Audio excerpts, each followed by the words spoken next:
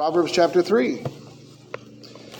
Don't forget, next Sunday night, we'll be out of Proverbs because we'll be having the Reformation celebration. And then the Sunday after that, Brother Art will be preaching for us because he was sick today. And then, so I'll be back in Proverbs again in 3 weeks on Sunday night. So, Proverbs 3. Last week we did 1 through 10. This week we'll do 11 through 20.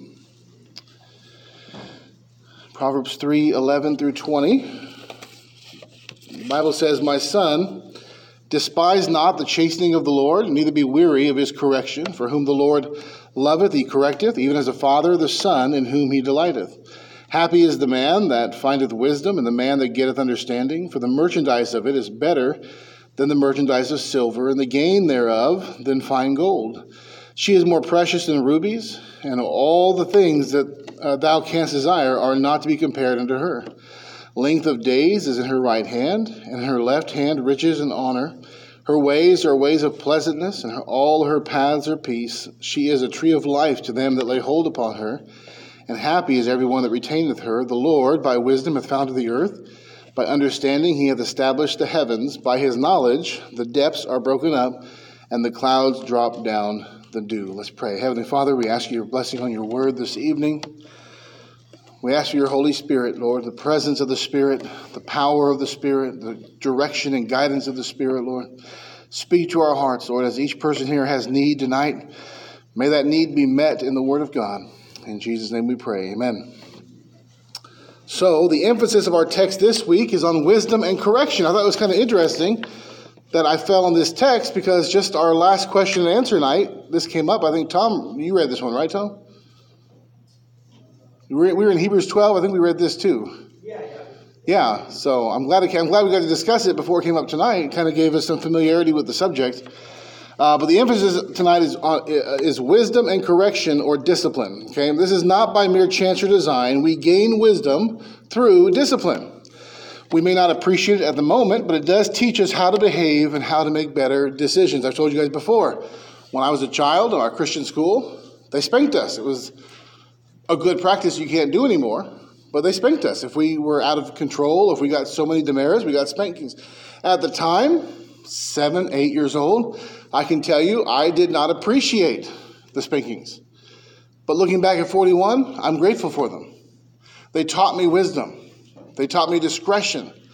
They taught me knowledge that I would not have gained otherwise. They taught me self-control.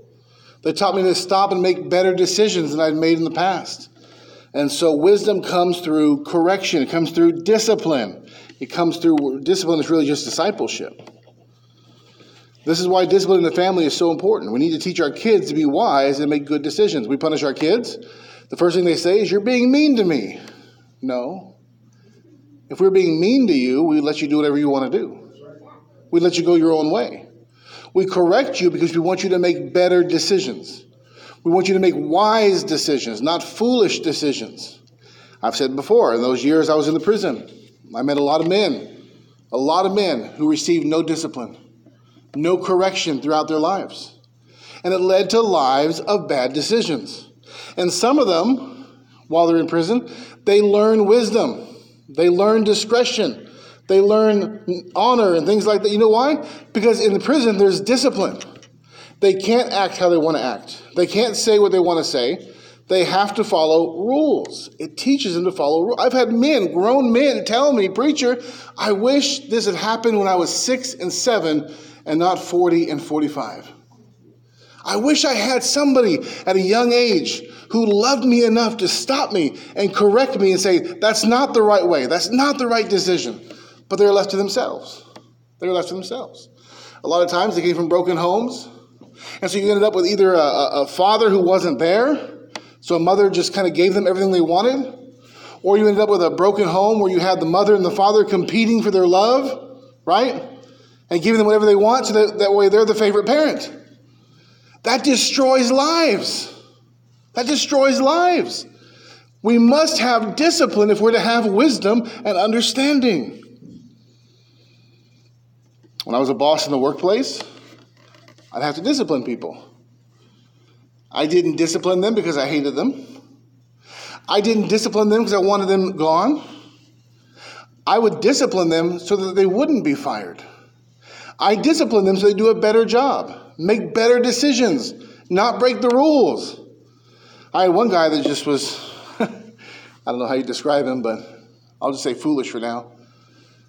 And in his first 4 months there, I had to give him 7 write-ups, disciplinary write-ups. And finally I pulled him aside. I said, man, on one of these, because what you do, for those of you who've been a boss, to get fired, you have to write them up so many times for the same offense, right? So he had 7, but they were all like different offenses. But he got one where he was one disciplinary action away from being let go. And I said, you've got to make better decisions. You've got to learn. This is not a never-ending cycle of discipline. At some point, it comes to an end, and you need to make better choices. Make wise choices. Last time I checked, he's still there. It's a promising sign. But there's a purpose to discipline. It's to teach wisdom and understanding and to teach people to make better, right decisions. The purpose of church discipline is not to hate somebody, is it? Listen, church discipline is necessary. The problem in some churches is they don't practice it. That's why the churches are the way that they are. That's why they tolerate sin so much. But there's a purpose of church discipline. It's not to punish somebody. It's to correct them. It's to draw them back. The whole purpose of church discipline is to take a sinning saint and to say, no, come back on the path of wisdom. Don't follow the path of the world. Don't follow the path of folly. Come back onto the path of holiness. It's to draw them back. It's not to punish them. It's to disciple them, to teach them how to live properly as a believer. So let's get into our text. Verse 11. My son, despise not the chastening of the Lord, neither be weary of his correction. I think this is placed right here in light of the previous verses outlining the blessing of God. We saw that last week. The Christian life is not all blessing. There are dark times. I should say the path of wisdom is not all blessing. If it were, we would stray from the path. Can you imagine a Christian life where it's all blessing? All good times, all the time? Always having plenty? What would happen to us? What happened to Israel? We'd become self-reliant. We'd be boastful. We would think it's by our own goodness or our own ingenuity that these blessings have come to us. So there's ups and there's downs in the Christian life. There's a danger to continual blessing. And God knows that. There's a danger to continual blessing. Turn over to Proverbs chapter 30. Proverbs 30. There's a danger to blessing without discipline. Proverbs 30, verse 8 and 9. The Bible says, remove far from me vanity and lies. Give me neither poverty nor riches. Feed me with food convenient for me, lest I be full and deny thee and say, who is the Lord? Or lest I be poor and steal and take the name of my God in vain. There's a real danger in the blessings of God coming to us and us having so much that we say, who is the Lord? I've done this. I've accomplished this. There's a danger of the blessings of God leading us away from God. We become self-sufficient and we begin to trust in our own might. Turn over to Deuteronomy chapter 8. We're going to read a lengthy passage there, but it's important. Deuteronomy chapter 8. We have an example of this in the scriptures.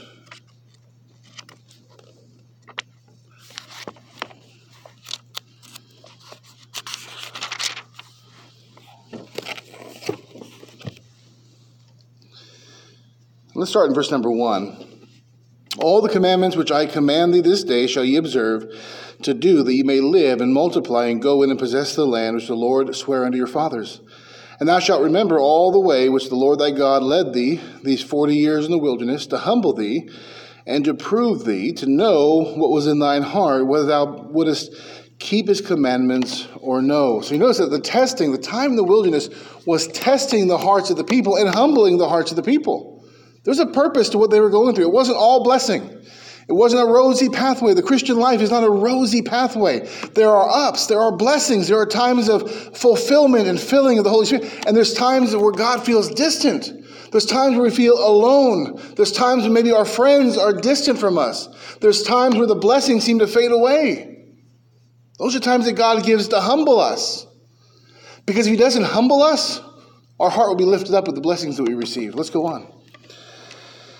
And he humbled thee and suffered thee to hunger and fed thee with manna which thou knewest not, neither did thy fathers know, that he might make thee know that man doth not live by bread alone, or bread only, but by every word that proceedeth out of the mouth of the Lord doth man live. Thy raiment waxed not old upon thee, neither did thy foot swell these 40 years. Thou shalt also consider in thine heart that as a man chasteneth his son, so the Lord thy God chasteneth thee. Therefore thou shalt keep the commandments of the Lord thy God, to walk in his ways, and to fear him. For the Lord thy God bringeth thee into a good land, a land of brooks of water, of fountains and depths that spring out of valleys and hills, a land of wheat and barley and vines and fig trees and pomegranates, a land of olive oil and honey, a land wherein thou shalt eat bread without scarceness. Thou shalt not lack anything in it, a land whose stones are iron, and whose hills thou mayest dig brass. When thou hast eaten and art full, then thou shalt bless the Lord thy God for the good land which he giveth thee.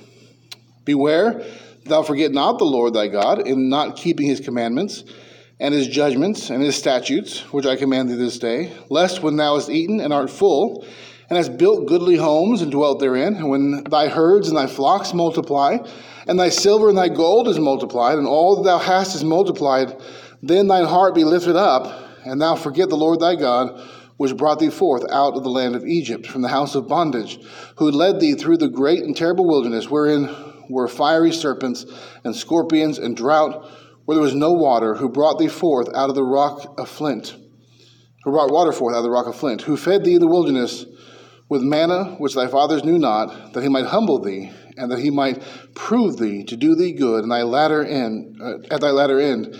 And thou say in thine heart, my power and the might of mine hand hath gotten me this wealth. But thou shalt remember the Lord thy God, for it is he that giveth thee power to get wealth, that he may establish his covenant which he sware unto thy fathers, as it is this day. What a stern warning for Moses. You're going into this land. You're going to build good houses. You're going to dig things out of the land. It's going to give you treasures and tools to build. You're going to eat bread without scarceness. Be careful that you don't get there and forget the Lord and say, we did this. We did that. By the way, they did that, didn't they? They got there. What did they do? Immediately, they turned from the Lord. Joshua is a book of great conquest. They take the land, don't they? And then in Judges, every man does that which is right in his own eyes. And there's nothing but war after war after war after war. Why? Because they got it in their heart that they did those things. By the way, that's why it's important for us to rehearse to our kids and our families the great things that God has done for us, lest they rise up and not know the things the Lord has done for us. There's a great problem with that in the church. Christian parents see God do great things, but they don't share it with their kids. And their kids grow up to be unbelievers. You know why they grow up to be unbelievers? Because they've never known the Lord. They've never seen him. They've never seen a miracle done. They've never seen an answer to prayer. We need to rehearse to our kids the things that God has done. I don't know how many times, a couple of months ago, when the Lord brought us here, I always say that it was so undeniable. There was step by step so many things that God did that couldn't have been done by us. And on these car trips, we rehearsed them over and over again to our kids, to the point where they say, why are you saying that again? Why are you telling that story again? Because we want you guys to know that God is real, that he leads, that he guides, that he opens doors, that he does things for us. Rehearse those things. Say, I don't have kids. Then rehearse them to your friends, to your neighbors, to your grandkids. Tell everyone you can what God does, so that when they grow up or come in contact with the Lord, they have a basis. They know that God is powerful. Hey, when they got to the land, what did people tell them? Rahab, well, we've heard what God did at the Red Sea. We know that your God is the true God. We've heard what he's done. You want to go out here and share the gospel with somebody? It helps that they've already heard the good things the Lord has done. We know your God is a true God. I mean, look at what he's done. I had a man come in one time. You can go back to Proverbs chapter 3.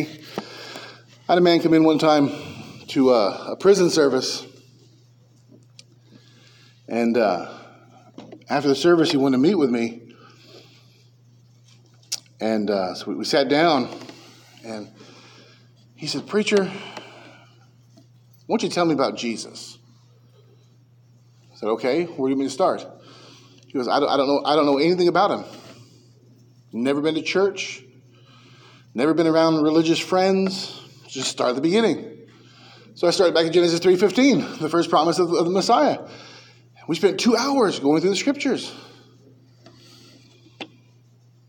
At the end of it, he said, "I don't usually come to service." I said, "Yeah, it's my first time seeing you here." And I said, "Do you mind what brought you here?" He says, "Well," he goes, my cellie is a guy who is a 3-time sex offender. 3 times. He got out, did it again. Got out, did it again. Right? 3 times. He goes, he's wicked to the core. Praise to Satan. He's evil. All his thoughts are dark. Murderous thoughts. He goes, about 6 months ago, he came back from a church service. He goes, he was never the same. I mean, he was different. He was singing songs. He was singing the hymn, "Sunlight in My Soul." You guys ever heard that song? It's in our hymnal. "Sunlight in my soul." From a man like that. He goes, he reads his Bible every day. And he keeps talking to me about all the ways that he was, all the things that he did. He says, he keeps talking about all the ways that God has changed him. And he said, if a God can do that, he must be God. 2 hours we sat and went through the scriptures. You know why? Because somebody told him of the great things that God had done. He saw the work of God in someone's life. He says, that's the true God. If there is a God, that's him. He changed this guy. He got saved. He got saved. Because his cellie was telling him nonstop the wonderful things that God had done in his life. Share with people what God does for you. Share as we have our testimony time. Let's share with one another the things that God is doing, the things that God is teaching us or showing us or opportunities He's brought along our path, ways He's guided us. Because we're going to build each other up that way. If you have kids, tell your kids. If you don't have kids, I'm looking at you, Melissa and Kim. When you have kids, tell them the things that God has done for you. Rehearse it until they're tired of it. Because they need to hear that. They need to hear that. The problem with Israel was they didn't share those things. They didn't tell their kids of the wonderful works of God. And so these generations rose up who didn't know the Lord. They didn't know of Abraham, Isaac, and Jacob. We're going to talk about it next week at the King Josiah. Right? The first great Reformation of the Bible. King Josiah, they found the book of the law. And they read it. And he goes, oh my goodness, we're not doing any of this stuff. Understand what I'm saying here. He was about 18 years old, I think, when that happened. The king of Israel grew up never knowing what the law of God said. Think about that. We're going to have whole generations, if we're not careful, of children growing into adulthood in the church who don't know who God is. We already have that. We're seeing the effects of it in a lot of our churches today. They don't really know God. They don't know the wonderful works of God. That's why I've been encouraging you guys. Get these autobiographies. Get these biographies of these great Christians of the past. Hear what God has done. Jason and I were talking yesterday. He's been blown away. Blown away. You know why? Because God has done great things. We don't know about it. Say, well, God's never done anything great in my parents' life. They didn't tell me about it. Then forget about it. Grab a biography of someone he did do something great in their life. But listen to what God did. See the mighty works of God.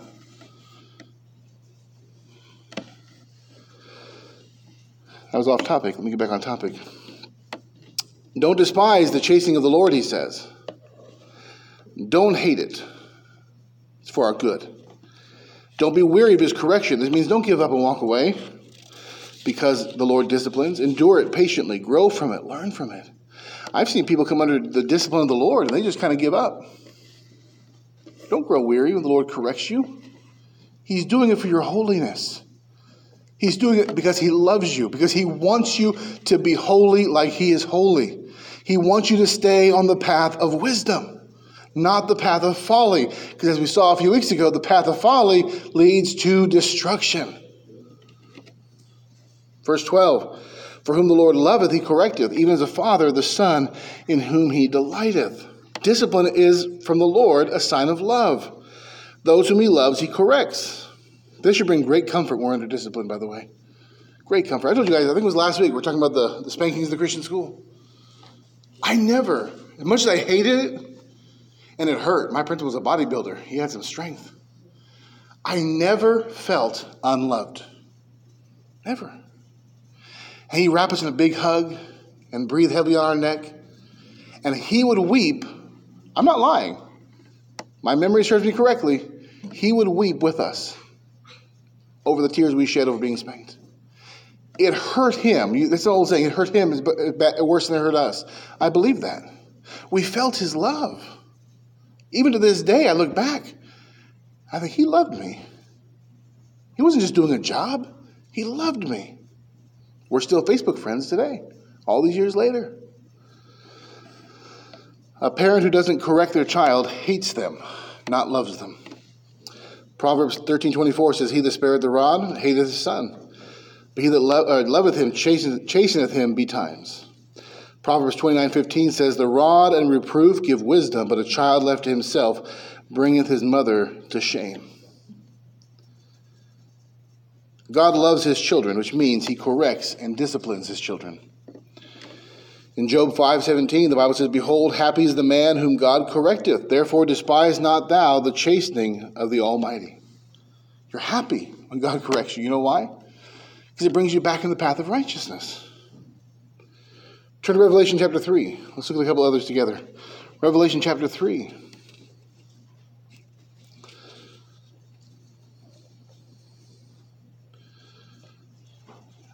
You notice a theme in Revelation and the letters to the churches. The main theme is repent. I think the only church he didn't recommend that they repent is Philadelphia. Every other church, there was a call to repentance. A call they weren't doing what they ought to be doing. They're either involved in sin directly or they just left their love of Christ. Look at Revelation 3:19. As many as I love, I rebuke and chasten. Be zealous, therefore, and repent. He's telling the church, I'm not doing this because I hate you. I'm not doing this to put you down. I love you. I love you. Therefore, because, that's what therefore means, right? In light of what was previously said, the next thing. Therefore, be zealous and repent. So if you, Christian, are disciplined by the Lord, I think you'll know when you are. What do? Be zealous and repent. Be quick. Be quick to repent. Be quick to repent of that sin. Whatever it is that God is correcting you for, repent. He's not doing it to punish you. Right? Jesus Christ took all of our punishment on the cross. There is no more punishment due to me because Christ took it all. So God has no retributive punishment towards me at all. At all. My sins, past, present, and future, were put upon Christ. He suffered. So when God comes along and he chastises me for my sin, he's not punishing me. He's saying, son, I love you. Come back this way. It's dangerous over there. Destruction there. The end of that path is death. Come back over here. Come back to this path right here. He's bringing us back in.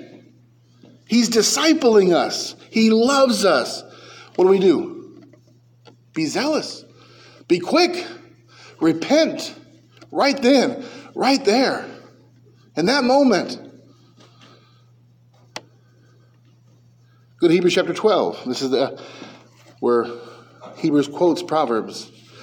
We read this a couple of Saturdays ago with the question and answer.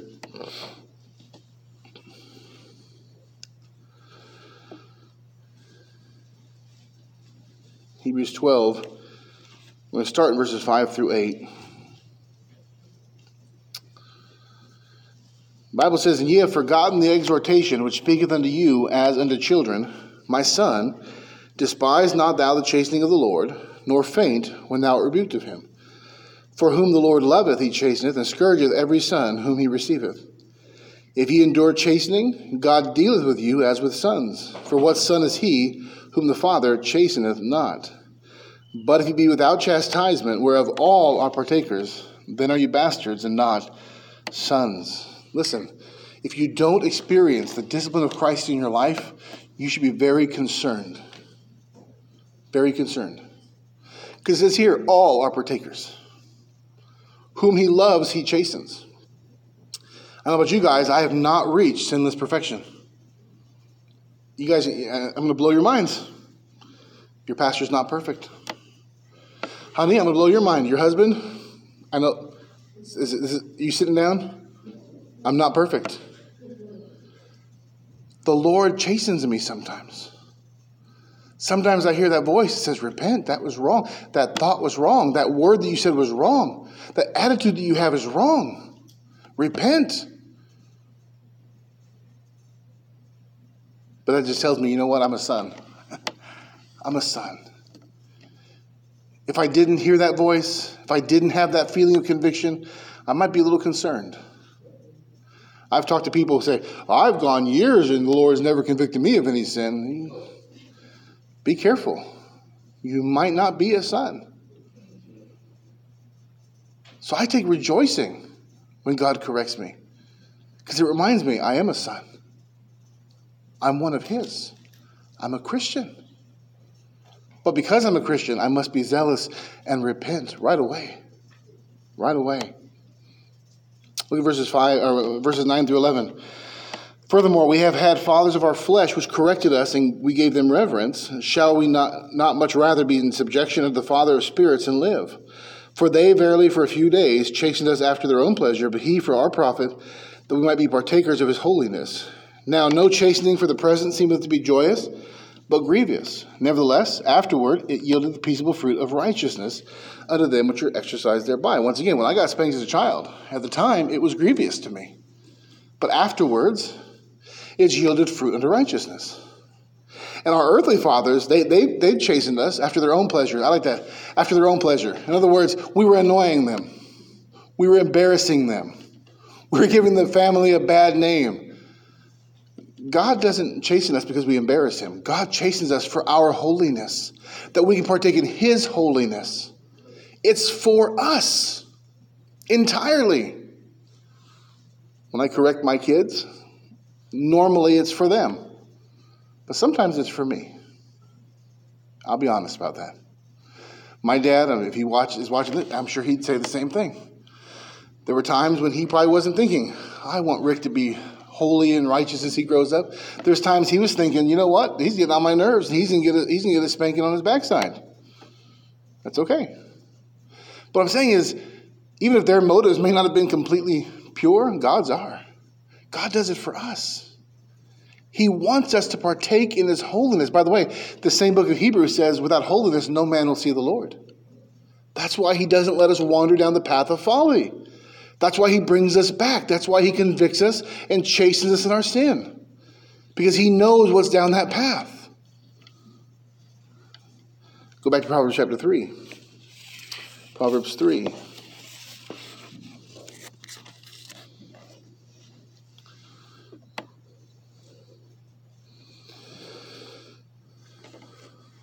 Verse 13. Happy is the man that findeth wisdom, and the man that getteth understanding. There are two ways to look at this verse. I'm not sure that only one is true, because I think that both make sense in light of the context of the passage. But let's look at the first one. How do we find wisdom and understanding? Right? Largely through discipline. The same way a child learns these things as they grow up. It's through discipline. We gain wisdom and understanding through discipline. Therefore, happy is the one. Let me look back at the verse here. I want to misquote it here. Happy is the man that findeth wisdom, and the man that getteth understanding. But they get that through discipline, right? Through correction, through chastening. They don't come through they don't come through times of blessing usually. The hard lessons of life come through times of discipline, times of struggle. George Mueller always said that without great testing of his faith wouldn't grow. He goes, sometimes the Lord leaves me with no answers for a long time because he wants me to keep asking for my faith to grow. So if he answered me the first time, I wouldn't grow. There's great trials that come with great faith. Most of the time, the lessons that bring wisdom and understanding are learned the hard way, not the easy way. Through trial and heartache. I've learned more. I've had great moments in my life. Marrying my wife was a great moment. Getting called here to pastor, great moment. My ordination, great moment. You know what? I didn't gain any wisdom any of those 3 moments. You know where I gained a lot of wisdom? When my mom died. Boy, the valley of heartache and trial and tears. But boy, the lessons it brought to me. I learned so much. You know where I became a good employee? Not at the job I was at for 7 years. Where I left on good terms. The ones where I was fired. Heartache, sadness. But I learned. I gained wisdom. We learn, we grow in the hard times. That's why it can't all be blessing. There's nothing to learn in the blessing. We don't learn on the mountaintop. We learn in the valley. We learn in the struggle. So yes, we enjoy the blessings. But we need the difficult times, the trials, the heartaches, the chastening. The second way to interpret this verse is in light of the previous verses, but it applies it differently. This way says that the man who finds wisdom and understanding is happy because they keep him from habitual sin and therefore from receiving the discipline of the Lord. So there's 2 ways to look at this verse. I think both are apt in application. Happy is the man that findeth wisdom and the man that getteth understanding through discipline. He's happy. He's joyful. He's learned. But happy is the man that findeth wisdom and the man that getteth understanding before the discipline. It keeps him from the discipline, from the chastening. I think both are true. Some get these things and it keeps them from sin. Others, they get it as a result of the chastening of their sin. He's now going into the benefits of wisdom and understanding, which lead to happiness for the person who gets them. Verse 14, for the merchandise of it is better than the merchandise of silver, and the gain thereof than fine gold. This is a beautiful reference to wisdom. It's more profitable than silver. The merchandise of it is better than the merchandise of silver. The shops of the marketplace will merchandise to get silver, right? That's what he's saying. They'll work hard to get silver, to get gain, to get earthly gain. He says wisdom, the merchandise of wisdom is better. Seek wisdom. Trade, buy and sell wisdom, right? Trade wisdom. Learn from people. Give wisdom to others. It's more valuable than silver. It's of greater profit to you. It gives a better return than gold. People spend so much of their life investing into the gold which perishes. I'm not saying it's wrong to have money. We talked about this last week. It's not wrong to have money, but it's wrong to invest our lives into this world's good with so much eternal treasure waiting for us. To give our life. People are giving their lives to be rich and wealthy and famous and for position. They want to be known. They want to be recognized. I mean, professing Christians pouring their lives into this world. And then what's going to happen? The economy crashes and they lose everything. Or they die and they leave it to somebody who just wastes it anyways. Make money. Support your families. Do a good job at work. But don't give your life for the gold and silver of this world, but for the wisdom of Christ. For the wisdom of Christ. Don't invest your life into that which has no eternal value. Give yourself into gaining more wisdom and understanding in spiritual matters. Let me give you a couple of passages, and I'll have you turn there. Go ahead and turn to Matthew chapter 6. Turn to a couple of passages real quick, and then kind of land the plane, so to speak.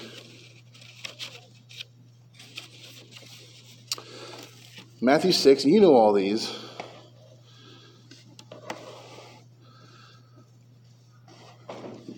Verse 19. Lay not up for yourselves treasures upon earth, where moth and rust doth corrupt, where thieves break through and steal. But lay up for yourselves treasures in heaven, where neither moth nor rust doth corrupt, where thieves do not break through nor steal. For where your treasure is, there will your heart be also. If your heart is set on this world's goods, I should say if your treasure is in this world's goods, your heart will be in this world's goods.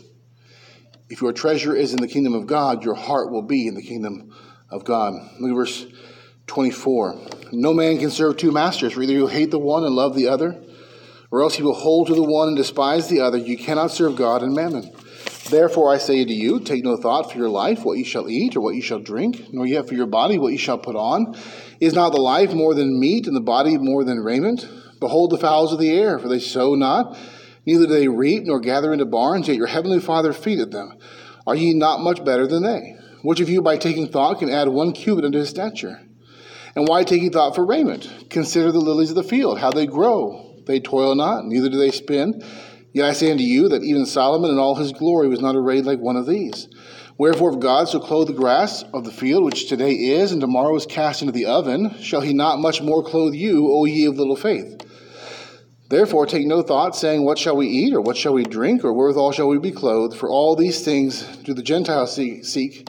For your heavenly Father knoweth that ye have need of all these things. But seek ye first the kingdom of God and his righteousness, and all these things shall be added unto you. Take therefore no thought for the morrow shall take thought for the things of itself. Sufficient unto the day is the evil thereof. You say, Pastor, are you saying that we can just live like George Mueller and rely on the Lord? Absolutely I do. And Corey ten Boom, and Reese Howells. All these biographies, these are people who trusted the Lord, who looked to the Lord to provide for them, and he did. They're not special. I think if you read Mueller's autobiography, he says it over and over. I'm not special. I'm not different.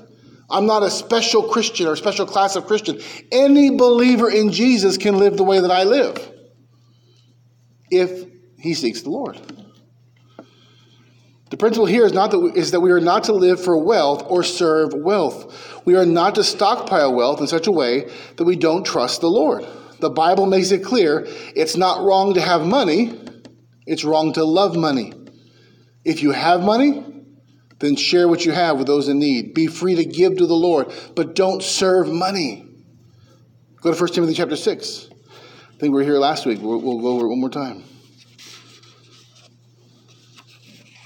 Before we go back and finish up Proverbs. 1 Timothy chapter 6. Verse 5, perverse disputings of men of corrupt minds, destitute of the truth, supposing that gain is godliness. From such withdraws. And there's a whole bunch of Christians today just trailing the TV. The gain is godliness. We are godly. Look how much God is blessing us. Look how much we have, right? That's how Laodicea was in Revelation chapter 3. They were rich, increased with goods, and needed nothing. And Jesus says, don't you realize you're poor and miserable and blind and naked? You have nothing. Well, they had this world's goods, but Jesus had no respect to that. He says, spiritually, you're bankrupt. You're bankrupt. Say, if God was really blessing me, I'd have lots of money. No. That's not necessarily true. Now, God can bless with lots of money. But that's not a sign of God's blessing. Let's go on. For we brought nothing into this world, and it is certain we can carry nothing out. Having food and raiment, let us be therewith content. But they that will be rich fall into temptation, and a snare, and into many foolish and hurtful lusts, which drown men in destruction and perdition. For the love of money is the root of all evil, which while some coveted after, they have erred from the faith and pierced themselves through with many sorrows. But thou, O man of God, flee these things, and follow after righteousness, godliness, faith, love, patience, meekness. We know these things. Don't love money. Don't trust the world's goods. Pursue godliness, which you can't pursue if you're pursuing money. You notice that? That takes repeating. He tells them right here, The love of money is the root of all evil. Some code after they've erred from the faith. But thou, man of God, flee these things. What things? The love of money. And pursue righteousness, faith, godliness. You can't do both. You can't serve wealth of this world and the kingdom of God. It's almost as if he's saying you can't serve God and mammon. He is. It's exactly what he's saying. What if you're already rich? Is it a sin to be rich? Look at verse 17 and 18. Charge them that are rich in this world, that they be not high-minded, nor trust in uncertain riches, but in the living God, which giveth us richly all things to enjoy, that they do good, that they be rich in good works, ready to distribute, willing to communicate. So we say, is it a sin to be rich? No, it's not. What do I do if I'm rich? Be generous. Give freely. Don't be high-minded. Don't trust in your riches. Trust in God. Invest more freely in wisdom and understanding than you do in this world's goods. If you have or attain this world's goods, then invest them into the kingdom of God. Go back to Proverbs chapter 3. We'll finish up there. Proverbs 3.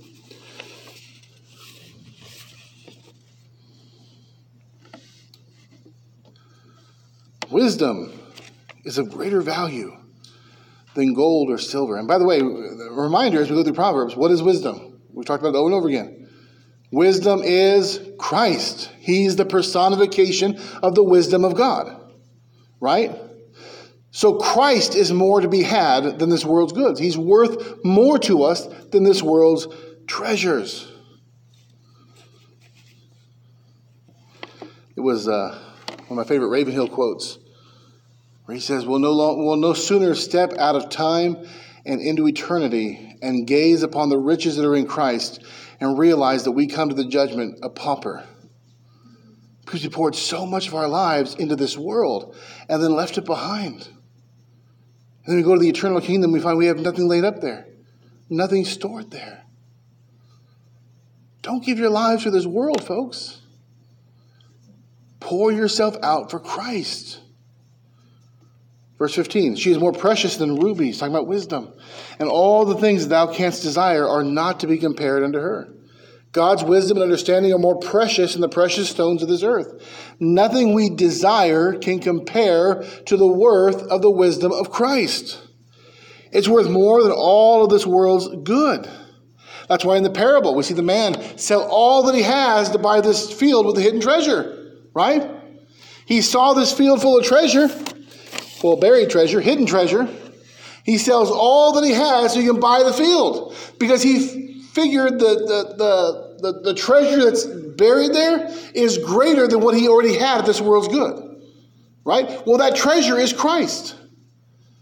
That treasure is Christ. He is of greater... What's the lesson there? We sell all that we have. What does that mean? We leave our sins behind. That means we leave this world behind and we give up everything we have to gain Christ. That's the parable. Solomon, he attained all that this world has to offer. Right? Solomon. There is nothing a man could want that Solomon didn't have. He had fame. He had wealth. He had no cars, but he had chariots. He had palaces. He was so rich, they didn't know what to bring him. They brought him apes and peacocks. You ever been so rich that people just bring you apes and peacocks? He had women and sex and all these things that we crave after.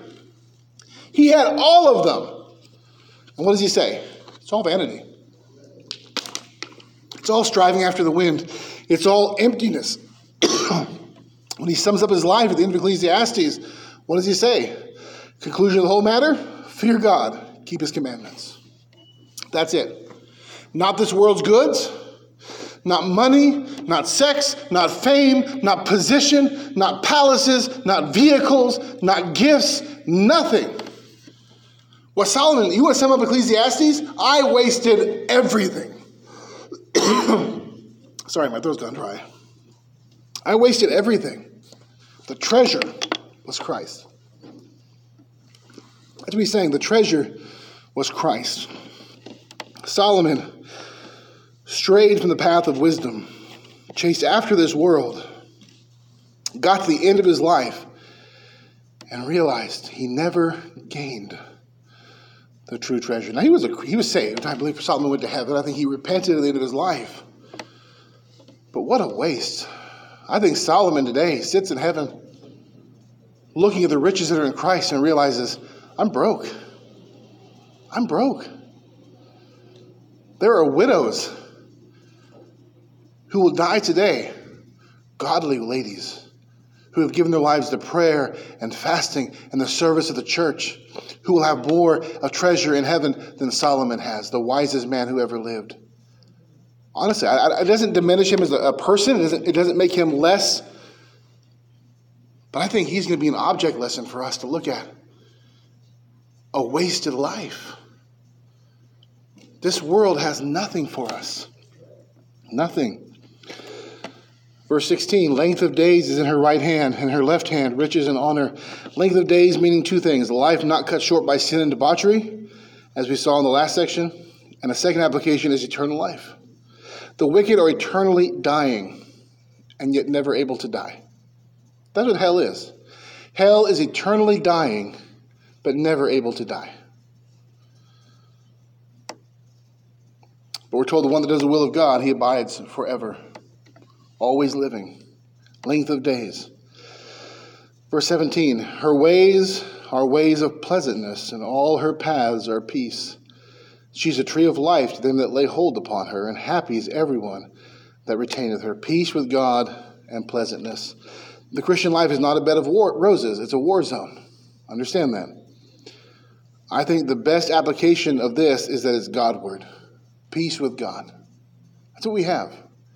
When we grab a hold of wisdom, when we grab a hold of Christ, we have peace with God. And by the way, even though the Christian life is not a bed of roses, it's a war zone, Christ is with us in the battle.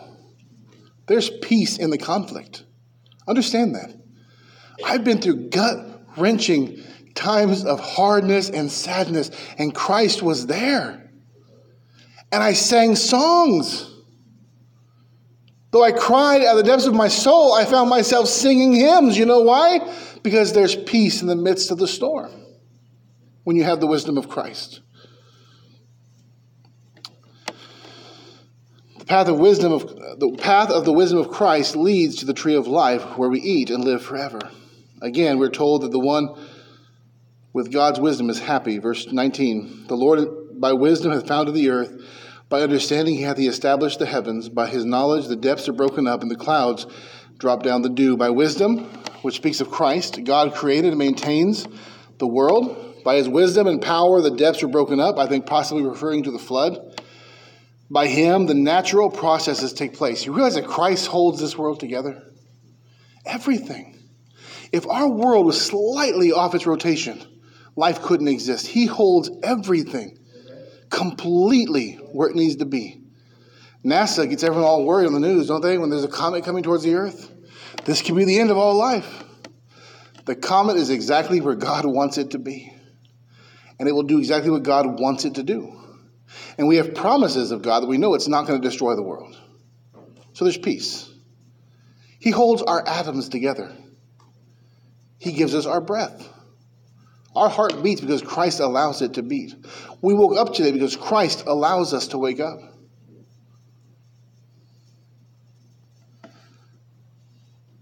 This is the one whom we are to seek after, to find, and to take for ourselves as a possession. To find Christ is to find wisdom. The wisdom of God leads to the path of... Let me say this. The wisdom of God leads to the path of wisdom, at the end of which is eternal life. Christ, the wisdom of God, leads us to the path of God. I am the way, the truth, and the life. No man comes to the Father except by me. But he leads us on the path of eternal life. He leads us to God, whom he has reconciled us to in his own body through his death. So the message this evening, seek Christ. The sum of God's wisdom and understanding. He is the path of life. I have this recurring theme I'm doing every week where I'm pleading with you guys to forsake the world and surrender fully to Christ. And you say, why are you doing that?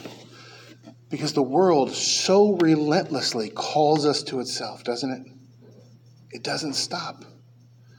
It pulls at us all the time. It wants our allegiance. It wants our submission. Reject it. Seek Christ. Possess Christ. He's worth more than the silver and the gold of this world. He's a better investment for eternity. Seek Christ. Don't worry about what's going on out here. So are you worried about what's going on around the world? I'm not worried a bit. Because wherever I am, Christ will be. Wherever Christ is, I'm promised to be. And there's peace. Seek Christ. Don't seek fame. Don't seek wealth. Don't seek position. Seek Christ. Seek Christ. He'll take care of the rest. He's promised that to us. He is the wisdom and the path of God. Seek Christ. Let's pray.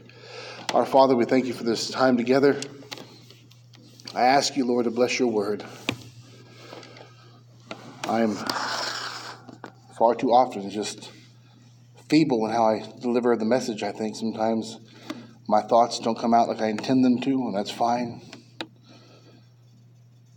May your Holy Spirit apply the word to each of us as we have need. Above all, Lord, you know my heart. I want our church to be a church of full surrender. A full surrender. I don't want to give this world a foothold in this place. And my job for the rest of my life is to plead with people to run to Christ and from this world. And I'm going to do that. Because I've tasted of this world. It's got nothing to offer. It's bitter. It's empty. Lord, may we seek Christ. May we seek him in his fullness. I want to know him and love him better than I do even at this moment. Teach me to love him. Teach me to surrender to him. I thank you, Lord, for your word, for your salvation, for your Son, for all of it. In Jesus' name we pray. Amen. You guys are dismissed.